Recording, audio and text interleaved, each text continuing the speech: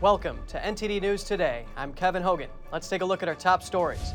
The first shipment of baby formula from Europe is coming soon. We hear from a doctor who's been affected, and lawmakers on both sides grill the head of the FDA. Title 42 will end on Monday, May 23rd. Some are warning that this will create a greater crisis at the border. Among them are the head of the Border Patrol Union and Florida's governor. In Oklahoma, the nation's most comprehensive abortion ban could soon be signed into law. Find out what lawmakers are saying about it. President Biden is paying a visit to Asia this week. Find out what challenges are overshadowing the trip and what the president is expected to talk about with South Korea's leader.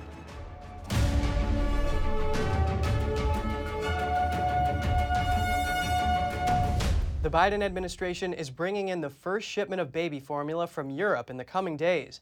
The hypoallergenic varieties will supply about 1.5 million 8-ounce bottles. It's good news for families and doctors who treat children with allergies. NTD's Jessica Beatty has more. Doctors who treat children are frustrated over the baby formula shortage.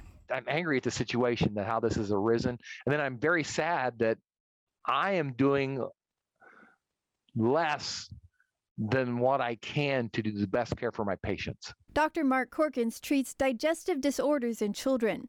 Many of his patients are on special formulas, and a lot of those formulas are made by Abbott. When they recalled all their formulas, then there's this huge crisis, mad scramble, switching formulas, trying to figure out what'll work for different formulas, and then some of them don't, a lot of them didn't tolerate a different formula, and so you have to try something else. Dr. Corkins had to admit 2 children to Le Bonheur Children's Hospital for dehydration because other formulas weren't working. They had to be fed intravenously. He says they're doing much better now. He says Biden's moves to help the shortage are great, but they'll probably take weeks. Meanwhile, nearly everyone in Washington is angry about the shortage. The head of the FDA told lawmakers Thursday that Abbott's formula plant could be up and running again soon. It was shut back in February. We had to really wrestle this to the ground with Abbott, and I think we are on track to get open within the next week to 2 weeks. Both Republicans and Democrats grilled FDA Commissioner Dr. Robert Califf. They asked why it took the FDA months to investigate a whistleblower complaint about safety violations at the plant. It all begs the question, why did the FDA not spring into action? Who received the report at the end? At the FDA. What did they do with the report? Califf responded, saying he couldn't share details due to the agency's ongoing investigation. Lawmakers weren't happy. It's not acceptable to say that you can't comment on it. Just 4 companies produce about 90% of U.S. formula. Lawmakers and Califf agree that makes the U.S. formula market highly vulnerable to disruption. Jessica Beatty, NTD News. The Biden administration is ordering over $100 million worth of monkeypox vaccines. It comes after the first case of the viral disease was reported in the U.S. The administration has ordered millions of doses of vaccines to protect against smallpox and monkeypox. The order totals $119 million. The order comes after the first case of monkeypox was confirmed in Massachusetts on Wednesday. Monkeypox is caused by a virus. It is typically limited to Africa, but now it's been found in several countries with over 25 cases reported this month. The vaccine order was placed with a biotech group based in Denmark called Bavarian Nordic. They will convert their liquid vaccine into a freeze-dried version so it has a longer shelf life.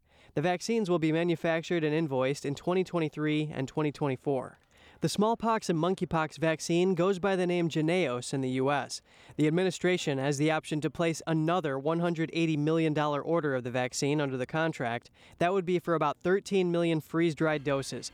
Those would be manufactured by 2024 and 2025.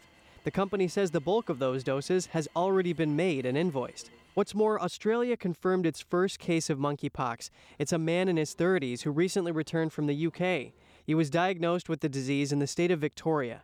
The state's top health official says he was positively confirmed overnight on Thursday. According to the Victorian Health Department, monkeypox does not spread between people easily, though it can be transmitted through lesions, bodily fluids, or contaminated materials. The health minister of neighboring state New South Wales says there also may be a case there. Monkey virus is not a brand new virus that's circulating here, but it is the first time it's come to Australia. Symptoms of monkeypox usually last about 2 weeks to a month. About 1 in 20 people die from it. New South Wales officials say they are taking steps to manage and prevent any future cases. A morgue in Arizona is bearing witness to the border crisis. It processed over 200 bodies and remains of unidentified illegal border crossers last year. How will things change with the end of Title 42? Let's find out. The Pima County Morgue in Tucson, Arizona has processed the bodies and remains of 211 unidentified border crossers last year, and there are currently around 100 active investigations. But will the situation change after the Biden administration lifts Title 42 on May 23rd? I don't know, because the group of people that we find that are deceased are, they're not family groups seeking asylum. It is usually males in their 20s and 30s, full camouflage, overclothing, carpeted shoe covers. So that demographic may not change necessarily in regards to Title 42. Title 42 is a pandemic-era policy that allows Border Patrol to quickly expel illegal immigrants on public health grounds. It has blocked more than 1.7 million illegal immigrants at the southern border in the past 2 years. The head of the Border Patrol Union warns that Border Patrol will be even more overwhelmed once Title 42 ends. Here's what he told Fox News in an interview on Wednesday. When you look right now, we already start our shifts with 50% of our resources not even performing enforcement activities. They're in administrative duties. Once this explodes, we're going to have nearly 100% of our people doing administrative duties rather than enforcement duties. That's going to give complete control to the cartels. That's a scary situation to be in. Florida Governor Ron DeSantis on Wednesday predicted that things will become worse once Title 42 ends. He says he will sign new laws in the upcoming weeks to prepare for it. That if there's contractors that the federal government hires to dump illegal aliens in Florida, then those contractors forfeit the ability to do business with the state or with local communities. And we're just not going to do it. If Biden is busing illegal aliens into our state, we're taking those buses and rerouting them to Delaware and other jurisdictions. The Florida governor says that states should be allowed to handle the border situation on their own. Jeremy Sandberg, NTD News. Oklahoma could soon have the most comprehensive abortion ban in the U.S. Lawmakers in the state passed a bill that almost totally bans the procedure. NTD reporter Jeremy Sandberg tells us more. Lawmakers in Oklahoma approved a bill on Thursday that prohibits all abortions in the state with very few exceptions. This after a Supreme Court draft opinion was leaked earlier this month, suggesting the court is moving to overturn the landmark 1973 Roe v. Wade decision that legalized abortion nationwide. The bill could reach Governor Kevin Stitt's desk as early as next week. We still hope and we still have faith that there's an opportunity and a possibility that our Oklahoma State Supreme Court, that's the court where we file our cases, will find in our favor and strike these bills down or these laws down. The governor says he will sign any anti-abortion bill sent to his desk. The law will take effect immediately after he signs it. Abortion clinics in the state say they will stop performing the procedure as soon as the bill is signed. The new legislation bans abortion from the moment of fertilization. When we try to force the issue to reduce the abortion rate, all we do is disperse it elsewhere. Exceptions will only be made in cases of rape or incest reported to law enforcement or in a medical emergency. The bill does not apply to the use of birth control or morning-after pills. Republican Representative Wendy Stearman, the author of the bill, says the argument used to be about when the point of life begins, but has now shifted to the possibility of the child having a difficult life. Based on that argument, it makes more sense, in my opinion, to offer abortion services up until a child is 18 years old. Because until they reach adulthood, we don't know if they're going to be a productive member of society. Oklahoma enacted a law earlier this month that bans abortions after 6 weeks of pregnancy. The law allows private citizens to sue anyone who helps terminate a pregnancy. Jeremy Sandberg, NTD News. Thousands of ballots with blurry barcodes can't be read by vote counting machines. This will delay results for weeks in a key U.S. House race in Oregon's primary election. The fiasco affects up to 60,000 ballots. That's 2/3 of the roughly 90,000 ballots returned so far in Clackamas County. hundreds of ballots were still coming in under a new law that allows them to be counted as long as they were postmarked by Election Day. 200 of the county's employees were getting a crash course Thursday in vote counting after being redeployed to address the crisis. The county spokeswoman admitted to Portland TV station KATU that it's not a quick process. Election workers are implementing a painstaking counting procedure that could draw the election out until June 13th, when Oregon certifies its vote. By Wednesday night, workers had counted over 15,000 votes. An election integrity group is suing New Jersey's Secretary of State Tahisha Wei for allegedly violating the National Voter Registration Act. The Democrat politician is refusing to disclose voter roll documentation. The Indianapolis-based Public Interest Legal Foundation says it needs to view the documents because recent studies show thousands of New Jersey residents possess duplicate, triplicate, or quadruplicate voter registrations. The Public Interest Legal Foundation describes itself as the nation's only public interest law firm dedicated wholly to election integrity. The group states that it has brought lawsuits and won victories in multiple states. Before filing suit, the group told Wei's office that there were widespread errors in the voter roll. There were thousands of examples of registrations stored in duplicate. Tens of thousands of other voter records were missing or contained false biographical information. The group says Wei's office stonewalled. The group isn't the first to complain about the state's lack of transparency on voter registrations. A Republican state senator also expressed concern to Tahisha Wei in a series of letters. Former New York City Mayor Bill de Blasio is running for Congress. De Blasio made the announcement Friday on Twitter. He says he's running in the 10th Congressional District of New York. De Blasio served 2 terms as New York City mayor from 2014 until last year. His run comes after a redrawing of the 10th district, which pushed Democratic Congressman Gerald Nadler into a neighboring area. New York's primaries were originally set for June. They have been moved to August due to legal matters involving the district's mapping. With midterm primary elections underway, what are the key issues for voters? Inflation is near the top, but what about China? We hear from a Washington think tank on how the stances of these candidates on the superpower will affect the polls. Please welcome Stephen Ezell, who is the Vice President of Global Innovation Policy at the Information Technology and Innovation Foundation. Thank you for joining us, Stephen. My pleasure. Thank you for the invitation. Many analysts, including yourself, are saying that a critical issue for voters is going to be whether or not they are tough on China. Can you elaborate on this? Well, listen, since China joined the World Trade Organization in 2001, the United States has accrued a $6.8 trillion trade deficit with China. Unbalanced trade with China has cost the United States 1 million manufacturing jobs in the past 2 decades alone. So China is certainly going to be an important issue for American voters come the fall, especially in states like Ohio, Pennsylvania, the industrial Midwest, where U.S. manufacturing sector has been hit very hard by the consequences of Chinese innovation mercantilism and unfair trade practices. In the era of the pandemic, we've seen that onshoring jobs has become a big topic. Now let's look at the Republican primary for U.S. Senate in Pennsylvania. According to the Wall Street Journal, Mehmet Oz mentioned China over 8,000 times in his ads, whereas his rival, David McCormick, was about 3 times less than this. Do you think this will make a big difference in a state like Pennsylvania?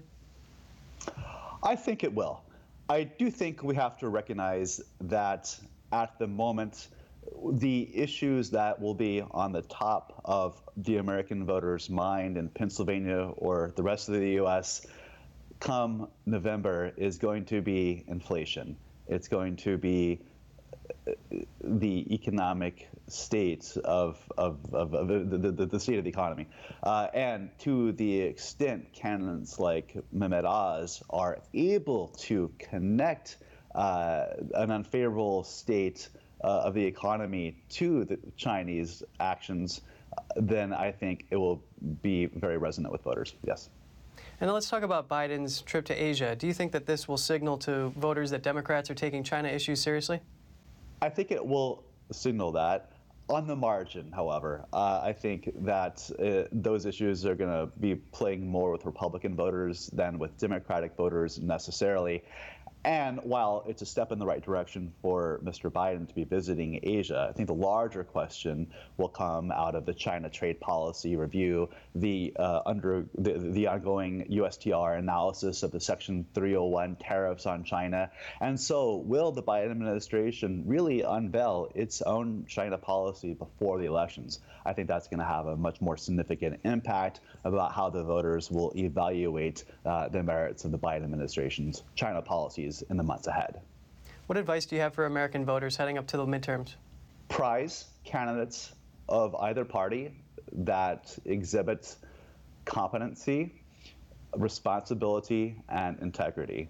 We need policymakers in Washington, D.C. of the highest intellectual, moral, and technical caliber because the United States faces many international and economic policy issues that we need the best people here in Washington representing our country.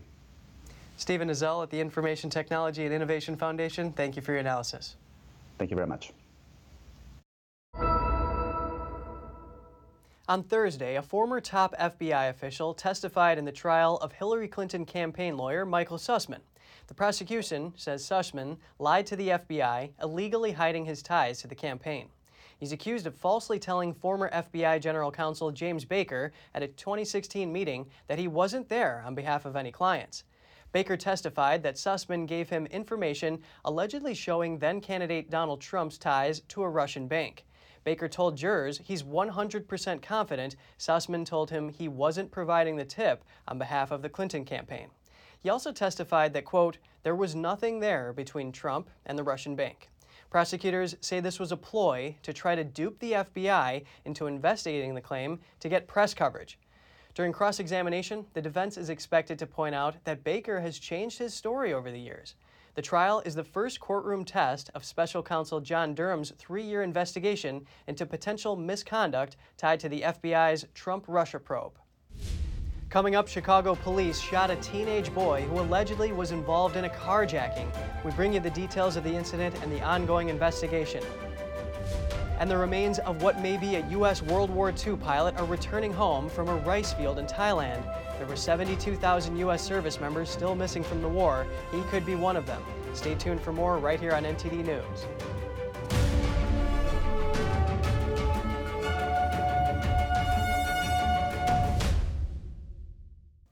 Another troubling day in Chicago. A 13-year-old boy is suspected of being involved in a Tuesday carjacking. An officer shot him as he ran from police on Wednesday night. He was unarmed. Now an oversight committee is investigating. The Civilian Office of Police Accountability is investigating the officer's shooting. The boy is at a local hospital. He is in serious condition, but he's stable. The police superintendent, David Brown, describes the encounter. Several officers pursue the individual on foot. The subject flees to a gas station parking lot at the 800 block of North Cicero and turns toward the officer. The officer then discharges his weapon, striking the individual once. Brown said his department is fully cooperating with the Accountability Office's investigation. We're not going to speculate. This investigation will reveal the facts. COPA will do a thorough investigation with our department's full support. Brown did not provide many details of the incident. All officers involved in the shooting have been placed on administrative leave. According to the superintendent, police began pursuing a vehicle that was involved in a Tuesday carjacking, one in which police say 4 people stole a car with a 3-year-old girl inside it. The girl's mother clung to the vehicle as it drove away and broke her collarbone as she fell after being dragged. The car was abandoned a few minutes later and the girl was unharmed. Brown suggested it's not right to jump to conclusions before a thorough investigation is carried out. He said the officers and the boy will make statements. Some local media reported that the boy was shot in the back, apparently contradicting what Brown said. Investigators are reviewing body cam and security camera footage. They said they cannot release the footage because it involves an underage person. 2 people were shot following high school graduation ceremonies near Grand Rapids, Michigan. A 16-year-old boy and a 40-year-old woman were injured after 2 people in cars exchanged gunfire. The shooting occurred after 7 p.m. Thursday at East Kentwood High School. About 60 students and their families and friends were at the school's stadium. School officials said the shooting happened following the graduation ceremony. The boy is from Texas and the woman is from Grand Rapids. The teenager was shot in the wrist and the woman was shot twice. They're both in stable condition. Authorities say the suspects immediately fled the scene. The high school's leaders released a statement describing the shooting as an isolated event. In a Los Angeles nursing home, 2 Holocaust survivors meet, but this may not have been their first introduction. Here's the story. Do we recognize? After nearly 80 years, 2 survivors of a Nazi labor camp met in Los Angeles. The reunion was sponsored by the American Jewish Congress. A great pleasure that somebody is still alive who went through the same thing what I did. The 2 native Hungarians distinguished themselves in their respective fields. 96-year-old Frank Schatz is a writer who still pens a weekly column for the Virginia Gazette. And 101-year-old George Bersey made his mark as a pioneering surgeon in Los Angeles. He still goes to work and he still reinvents himself, despite what happened to him and the horrors that he experienced. And I am humbled to be in their company at this time. Schatz presented Bersey with a book he had personally inscribed. In a recent column, Schatz wrote that he was a slave worker building railroads for the Germans in the Carpathians. He managed to escape during an air raid. Bersey said he was a captive of the Nazis in the summer of 1944. He was able to escape after a nearby attack by U.S. and British forces distracted prison guards. Schatz learned of Bersey's story from the Los Angeles Times, and the 2 spoke on the phone. Since then, he had been planning a cross-country trip for an in-person reunion. Bersey says they are fortunate to remember the historical events which are still relevant today. We should help each other, and today is a certain era in history where we need any help what we can give. The decreasing number of Holocaust survivors is difficult to estimate, depending on how a survivor is defined. The U.S. Holocaust Survivors Registry now has the name of more than 195,000 survivors and their family members. The remains of a U.S. World War II pilot may finally be coming home after nearly 80 years. That's thanks to a chance discovery of old records in Thailand. Here are the details. The remains of a World War II U.S. pilot missing in action since 1944 may have been discovered in a rice field in northern Thailand. U.S. and local authorities held a solemn ceremony at an airbase in Thailand on Wednesday before flying the remains to the U.S. You know, it's keeping the promise that we never leave a person behind. Anybody who served in combat in any way, who's fight alongside somebody, regardless of, country or nation, there's a bond that's built. And we owe it to the families to provide those answers and to bring those people home. An archivist at the Air Force Museum in Bangkok found the document leading to the discovery of the remains. In 2011, the museum was inundated with water following massive floods. So he went through the archive file by file, checking for water damage. He then found a handwritten policeman's report dated November 1944. It detailed the crash of a U.S. aircraft. Yeah, he may know that I'm looking for him, searching for him for a long time. So he maybe that he tried to help by just put that those pages just in front of me, put in that file. It took almost 10 years to get from the discovery in the archives to the actual excavation. A search team broke ground in a rice field in February this year and found a multitude of small metal fragments, teeth, and bones by April. The remains will undergo lab tests in a special facility in Hawaii. No one knows for certain yet whose remains are inside or even if they're human. In the case of World War II, we're approaching the 80th anniversary of World War II. So being able to get that information so our historians and analysts and researchers can develop those cases it is definitely a race against time. Thailand had been a target of U.S. bombing during World War II, and thousands of airmen flew missions over Southeast Asia in the war. Roughly 72,000 U.S. service members are still missing from World War II. Around 47,000 of them went missing in Asian battle zones. The U.S. Navy is honoring the only Filipino to be awarded the Medal of Honor by naming a new warship after him.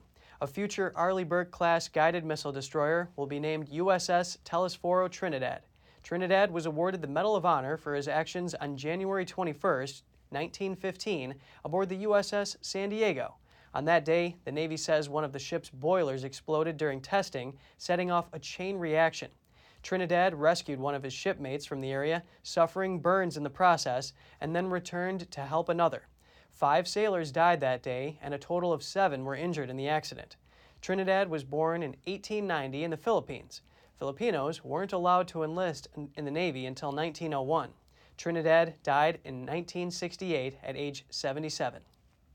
Still to come, aircraft carrier USS Abraham Lincoln is maintaining a presence in the Indo-Pacific. It's part of a U.S. effort to counter Beijing along with its Asian allies. And international schools in China are seeing a mass exodus of foreign teachers as Beijing clings to its zero COVID policy and strict lockdowns. Stay tuned for more right here on NTD News.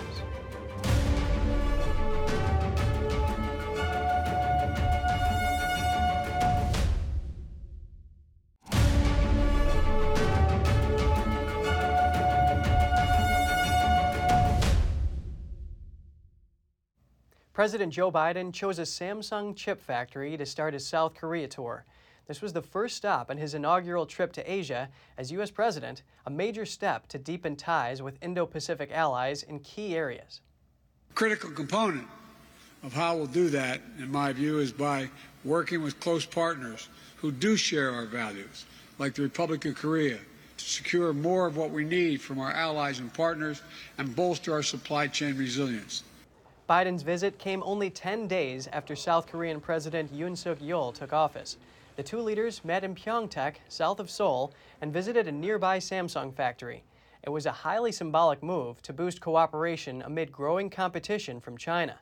That's especially so in the face of global supply chain disruptions and post-pandemic semiconductor shortages. The Samsung complex is one of the world's largest semiconductor manufacturing facilities. The plant also serves as a model for the new Samsung plant being built in Taylor, Texas. Biden, in a later speech, said investment from Samsung will create 3,000 new high-tech jobs in Texas. Biden and Yoon will meet again Saturday in a virtual summit to discuss the full range of security and economic issues. President Biden's trip to South Korea is going to test the tough talk on China by the newly elected president of the country. Yoon Suk-yeol faces a tough balancing act between maintaining strong ties with the U.S. while China remains its largest trading partner. Biden's trip comes with a tumultuous backdrop. For one, the U.S. is grappling with China's refusal to condemn Russia's invasion of Ukraine, and there are tensions between Beijing and Taiwan. Beyond that, North Korea is ramping up its missile tests. White House National Security Advisor Jake Sullivan describes Biden's trip to South Korea and Japan. This will be his first trip as president to the Indo-Pacific, and it comes at a pivotal moment. President Biden has rallied the free world in defense of Ukraine and in opposition to Russian aggression. He remains focused on ensuring that our efforts in those missions are successful. One big focus for Biden's trip is countering China's growing economic influence in the region.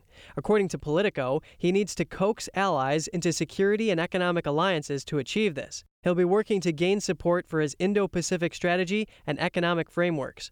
It's seen as a delayed response from an administration that came in with a focus on China. The withdrawal from Afghanistan and the largest conventional military attack since World War II in Europe drew a lot of attention. According to former National Security Advisor Michael Green, who served under the Bush administration, the Ukraine crisis woke up U.S. allies in Asia.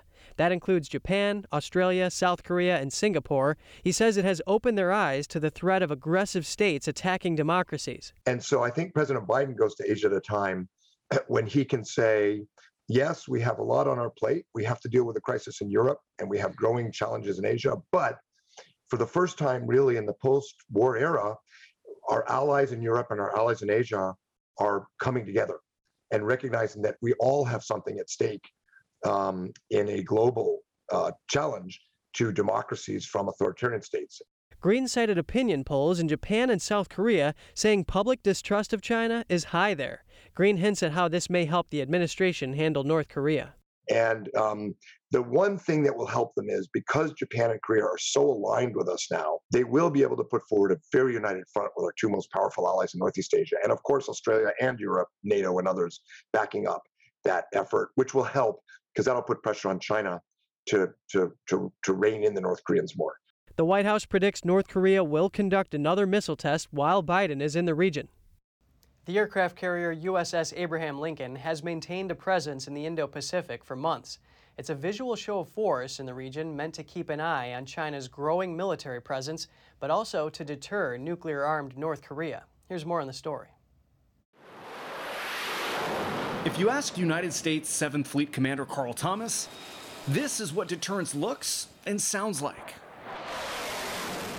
deterrence to date has worked. And I'm hopeful that it continues to work, but my job is to be prepared in case it doesn't. For the past several months, the U.S. Navy carrier Strike Group 3, led by the USS Abraham Lincoln and armed with the U.S. Navy's most advanced fighter wing, has conducted joint drills with allies like Japan and patrolled the waters of the Indo-Pacific. Being out here operating as a very visible, a very agile, dynamic force, there's no better way to provide the deterrence that we need in this part of the region. We need to have a more robust, like-minded states coalition. Because China's rise is now the global phenomenon. A reality that isn't lost on Quad member states, a coalition made up of the United States, Japan, Australia, and India, whose leaders are set to meet in Tokyo early next week. With South Korea watching from the sidelines, member states are likely to discuss a unified response to Russia's invasion of Ukraine, the recent flurry of weapons tests conducted by North Korea, and of course, China. One of the things that China doesn't have is friends and allies. They have subjects. We have friends and allies who want to stand shoulder to shoulder with the United States. But according to Cleo Pascal, an Indo-Pacific strategic specialist, the key to combating China's rise isn't necessarily through military strength. By the time you get to the military part, you're almost too late. You don't want to cut off China militarily. You want to block its influence politically and economically first. However, as China and Russia work to strengthen their own military alliance in the region, Rear Admiral J.T. Anderson says the U.S.'s presence, along with the strength of its allies, has proven to be an effective deterrent. Nevertheless, if that deterrent fails, Our job is to fight and win, period. An outcome no one wants, but one the U.S. military and its allies must prepare for. International schools in China are struggling as foreign teachers and families leave the country in droves. Here are the details. International schools in China are facing an exodus of foreign teachers and students, with some in the industry saying certain schools will not survive Beijing's pursuit of COVID-0. Travel curbs, lockdowns and increased regulation are all contributing to the woes of the sector. About 40% of teachers are expected to leave mainland jobs this year, up from 30% last year and 15% before the pandemic. Alexa Moss is the head of early learning at an international school in Guangzhou. She says they are struggling to replace the teachers who are leaving. Now that we're in the 2022 recruiting season, what we're finding a new pattern emerging of teachers and leadership and basically all constituents in international schools are choosing to leave China. So that candidate pool within the country has shrunk. So it's harder to recruit within China and it's hard to recruit outside of China. So that finding quality staff has just been really tricky, particularly in this recruiting cycle. International schools can be lucrative business, with fees sometimes exceeding $44,000 a year. They are seen by middle-class Chinese parents as a way of improving their child's chances of winning a place at a top global university. But in recent years, some have avoided emigrating as China was largely free of COVID. Now, as the country faces a resurgence of the virus, foreign families are choosing to return to their homes, and others have put off moving to China altogether. Tom Olmert is Executive Director of the Association of China and Mongolia International Schools. Many heads have told me that they have been spending up to 300 hours or more trying to recruit teachers to come to China. But now people around the world have been reading about the lockdowns and just don't feel a need to subject themselves to that. So they take jobs elsewhere. On top of this, Beijing has moved to limit foreign influence in the education system. This has meant that some schools have had to grapple with changing regulations. Recently, a Beijing school affiliated with the English public school Harrow was forced to drop its famous brand name, and London's Westminster School has dropped a plan for schools around China. North Korea's fever cases have surpassed 2 million since late April. The country announced the first Omicron variant cases on May 12th. That's according to North Korean state media, the Korean Central News Agency. The death toll stands at 65. It is unclear whether the recorded deaths were caused by COVID-19. North Korea has been reporting daily new fever cases, recovery and death cases through its state media. More than 200,000 fever cases were reported this week. However, the latest confirmed COVID-19 case number announced by its health authority remains at 168 as of May 14th. Just ahead, Ukraine's president says his country's Donbas region has been destroyed by Russian forces. The region has been the focus of Russian military action. And Australians at home and abroad are watching a tight election race. The current Prime Minister hopes to stay in office while the challenger and Labour leader makes inroads.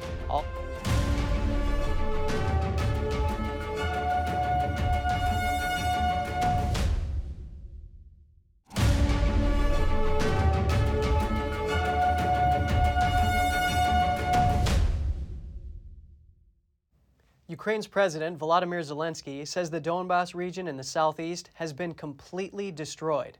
The region has been a recent focus of the Russian offensive. That's as some of the world's richest countries pledged billions to give Ukraine a boost. Moscow's war effort has pulled back its forces from near the capital, Kyiv, and moved its artillery to the east. Zelensky says this is piling on pressure in the area. Constant strikes on the Odessa region, on the cities of central Ukraine. Donbas is completely destroyed. All this has no and cannot have any military explanation for Russia. Moscow calls its invasion a special military operation to rid Ukraine of fascists, a claim Kiev and Western allies say is a baseless pretext for an unprovoked war. Meanwhile, the US Senate also recently approved $40 billion in aid to Ukraine, by far the largest US aid package since Russia invaded. And the group of 7 wealthy nations have pledged to bolster Kyiv with $18.4 billion. US Treasury Secretary Janet Yellen told reporters, quote, "The message was, we stand behind Ukraine. We're going to pull together with the resources that they need to get through this." Separately, US Secretary of State Antony Blinken accused Russia of using food as a weapon by holding hostage supplies for not just Ukrainians, but also millions around the world. The war has caused global food prices for grains, cooking oils, fuel and fertilizer to soar.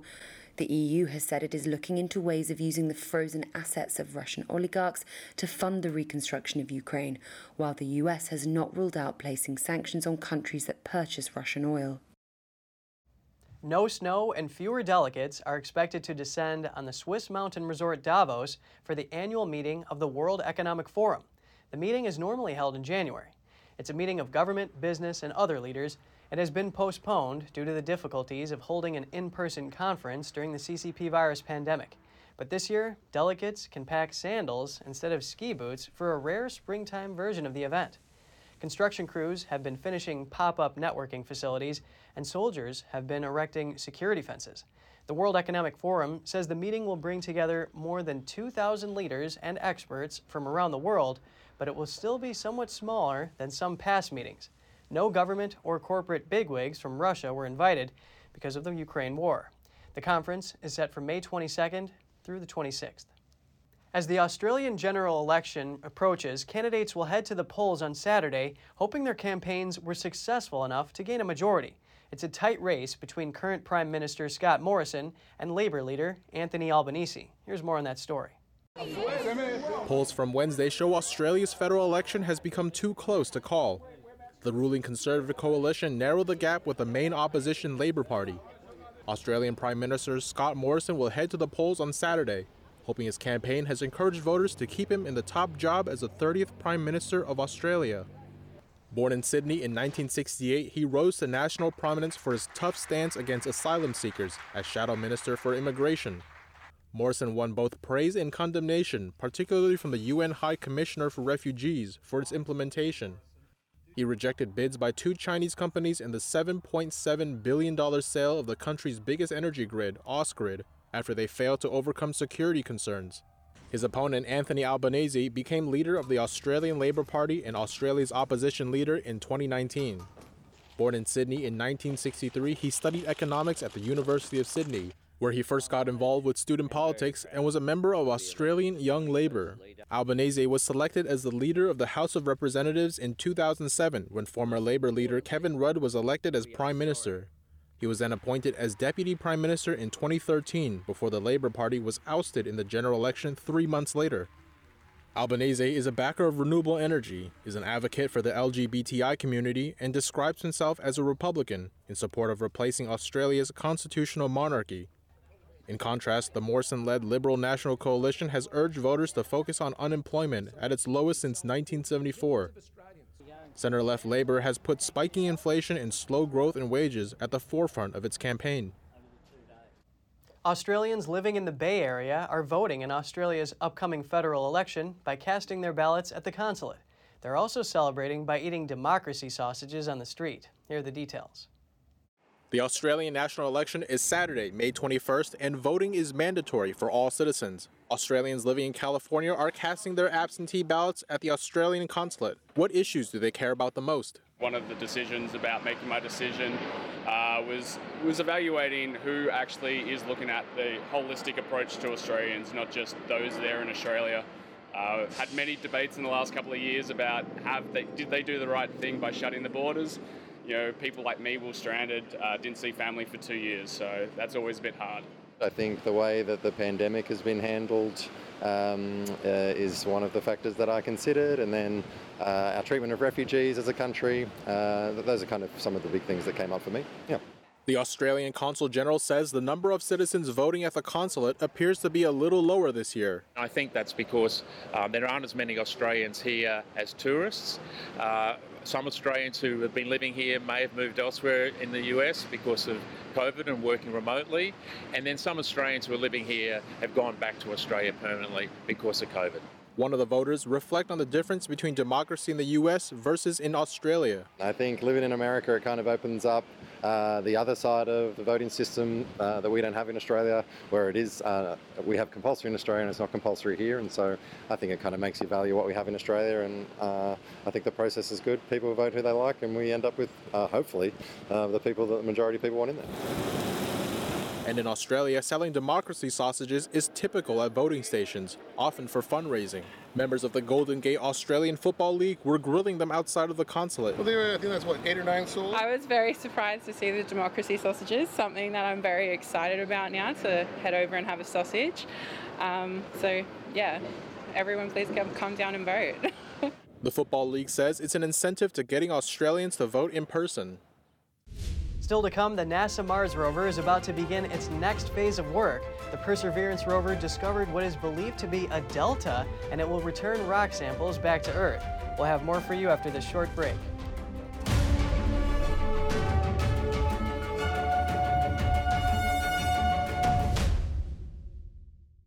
A portrait by Renaissance Venetian master Titian was thought to have been lost. However, it was recovered by Italian police, who announced it is now the property of the state. The masterpiece, called Gentleman with a Hat, disappeared in 2003 and was thought to have been taken illegally to Switzerland. Military Police General Roberto Riccardi said the painting had then been returned to Italy from Switzerland for restoration. It was then seized by police at the headquarters of a courier in Turin in 2020. The painting is valued at over $7 million. Riccardi says since it was illegally exported, it is now the property of the Italian state. Boeing launched its Starliner spacecraft on an uncrewed test mission toward the International Space Station Thursday. The Starliner is designed to ferry astronauts to and from the ISS. 2 prior attempts at such a mission failed. Boeing's goal is to prove the Starliner can dock at the orbiting outpost. The aerospace giant must succeed at that before it can move on to missions with people on board. Roughly a half hour after the Starliner's launch, Boeing confirmed its orbital insertion. That's a sign the spacecraft is on the right path. It will spend about 24 hours free-flying before arriving at the space station. It's carrying supplies for the astronauts already on board the ISS. The hope is that it will remain there for less than a week. Boeing originally hoped the Starliner would be operational in 2017, but the program had some delays and development hangups. Scientists working on NASA's rover mission on Mars are entering a new phase of their research. They're going to discover if there is life on the planet or not. Here are the details. The Perseverance rover arrived in February 2021 at a crater on Mars in search of rocks that could contain evidence of past Martian life. In the first year of its mission, the rover conducted reconnaissance of its surroundings and eventually discovered what research scientists confirmed as a delta. They tell us that a river once flowed into this crater, filled it up to form a lake, and then kept flowing to eventually form this delta out into the lake. And that's really exciting because for telling us that there was in fact a sustained ancient habitable environment where ancient microbial life could have lived. But it's also really great for preserving biosignatures, preserving things like organic molecules from that ancient life. The rover will begin the next phase of work, which involves returning samples of rocks back to Earth. But the process is long and drawn out, and the samples won't make it back to Earth for closer inspection until approximately 2030. At some point soon, we are hopefully going to lay down a set of these tubes to cache them on the surface for eventual return to Earth. And that'll actually happen through a series of other missions. We call this Mars Sample Return. And that'll happen through, another small rover coming out to grab the samples, putting them on a little rocket, which will launch into orbit, rendezvous with another satellite, and then eventually return that back to Earth. Meanwhile, another NASA mission on Mars known as InSight Mars Lander is expected to end by the end of this year. The lander had been operating on the red planet for 4 years. During the mission, the lander detected more than 1,300 Marsquakes. Good news is we learned something new about the soil of Mars. The bad news is we weren't able to get down more than just to be able to bury the mole itself, and we weren't able to get our heat flow measurement that we had wanted to get.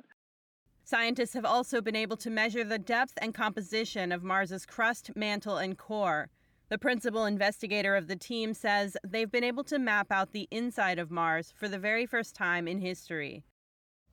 A photo from the Hubble Space Telescope was released this week, giving us a look at a glittering gathering of stars thousands of light years away. Astronomers say the stellar assembly was captured in the constellation Sagittarius. The star clusters are tightly bound collections of possibly millions of stars. They are not unique to this constellation. Scientists say they can be found in a wide range of galaxies. Astronomers are studying the clusters to gain more insight into how they are formed and how they evolve. Mercedes-Benz just made history, confirming on Thursday it recently sold the world's most expensive car. The very rare 1955 Mercedes-Benz SLR Coupe was sold to a private owner for 135 million euros, the equivalent of $142 million. Hagerty, a company that tracks collector car values, says that makes it the priciest set of wheels ever. The previous record was reportedly $70 million. That was for a 1963 Ferrari 250 GTO in 2018. The record-setting Mercedes was sold at an invitation-only auction on May 5th. It was one of just two of its kind, claimed to have a top speed of 186 miles per hour. The other one will remain at the Mercedes-Benz Museum. Mercedes says money from the sale will be used to establish the Mercedes-Benz Fund, a global scholarship fund. You know yourself just how hard it is to put that phone down, to actually release it from your hands. Imagine then how much harder it is for your teen, especially when they're at a critical stage of their favorite game. Here's Gina Marie, who brings us Strong Mind and Body.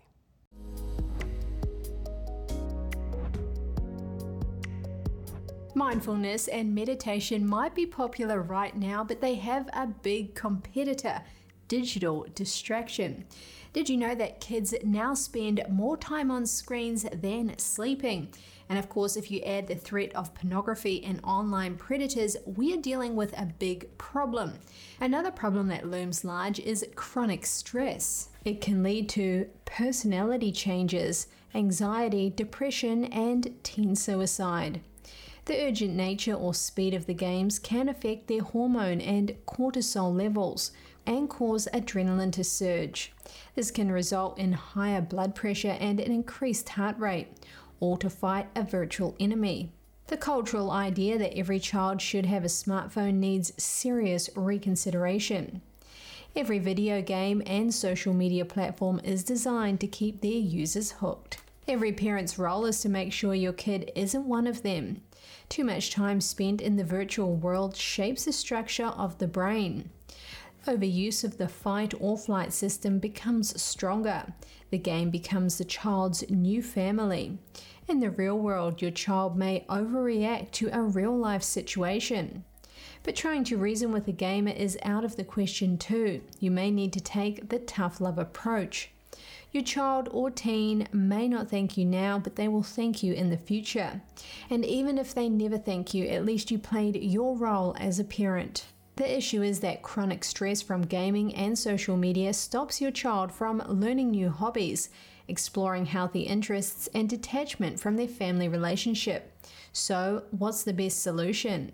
Remove the stimulant so the brain can reset and heal. Is that easy? No, but it works.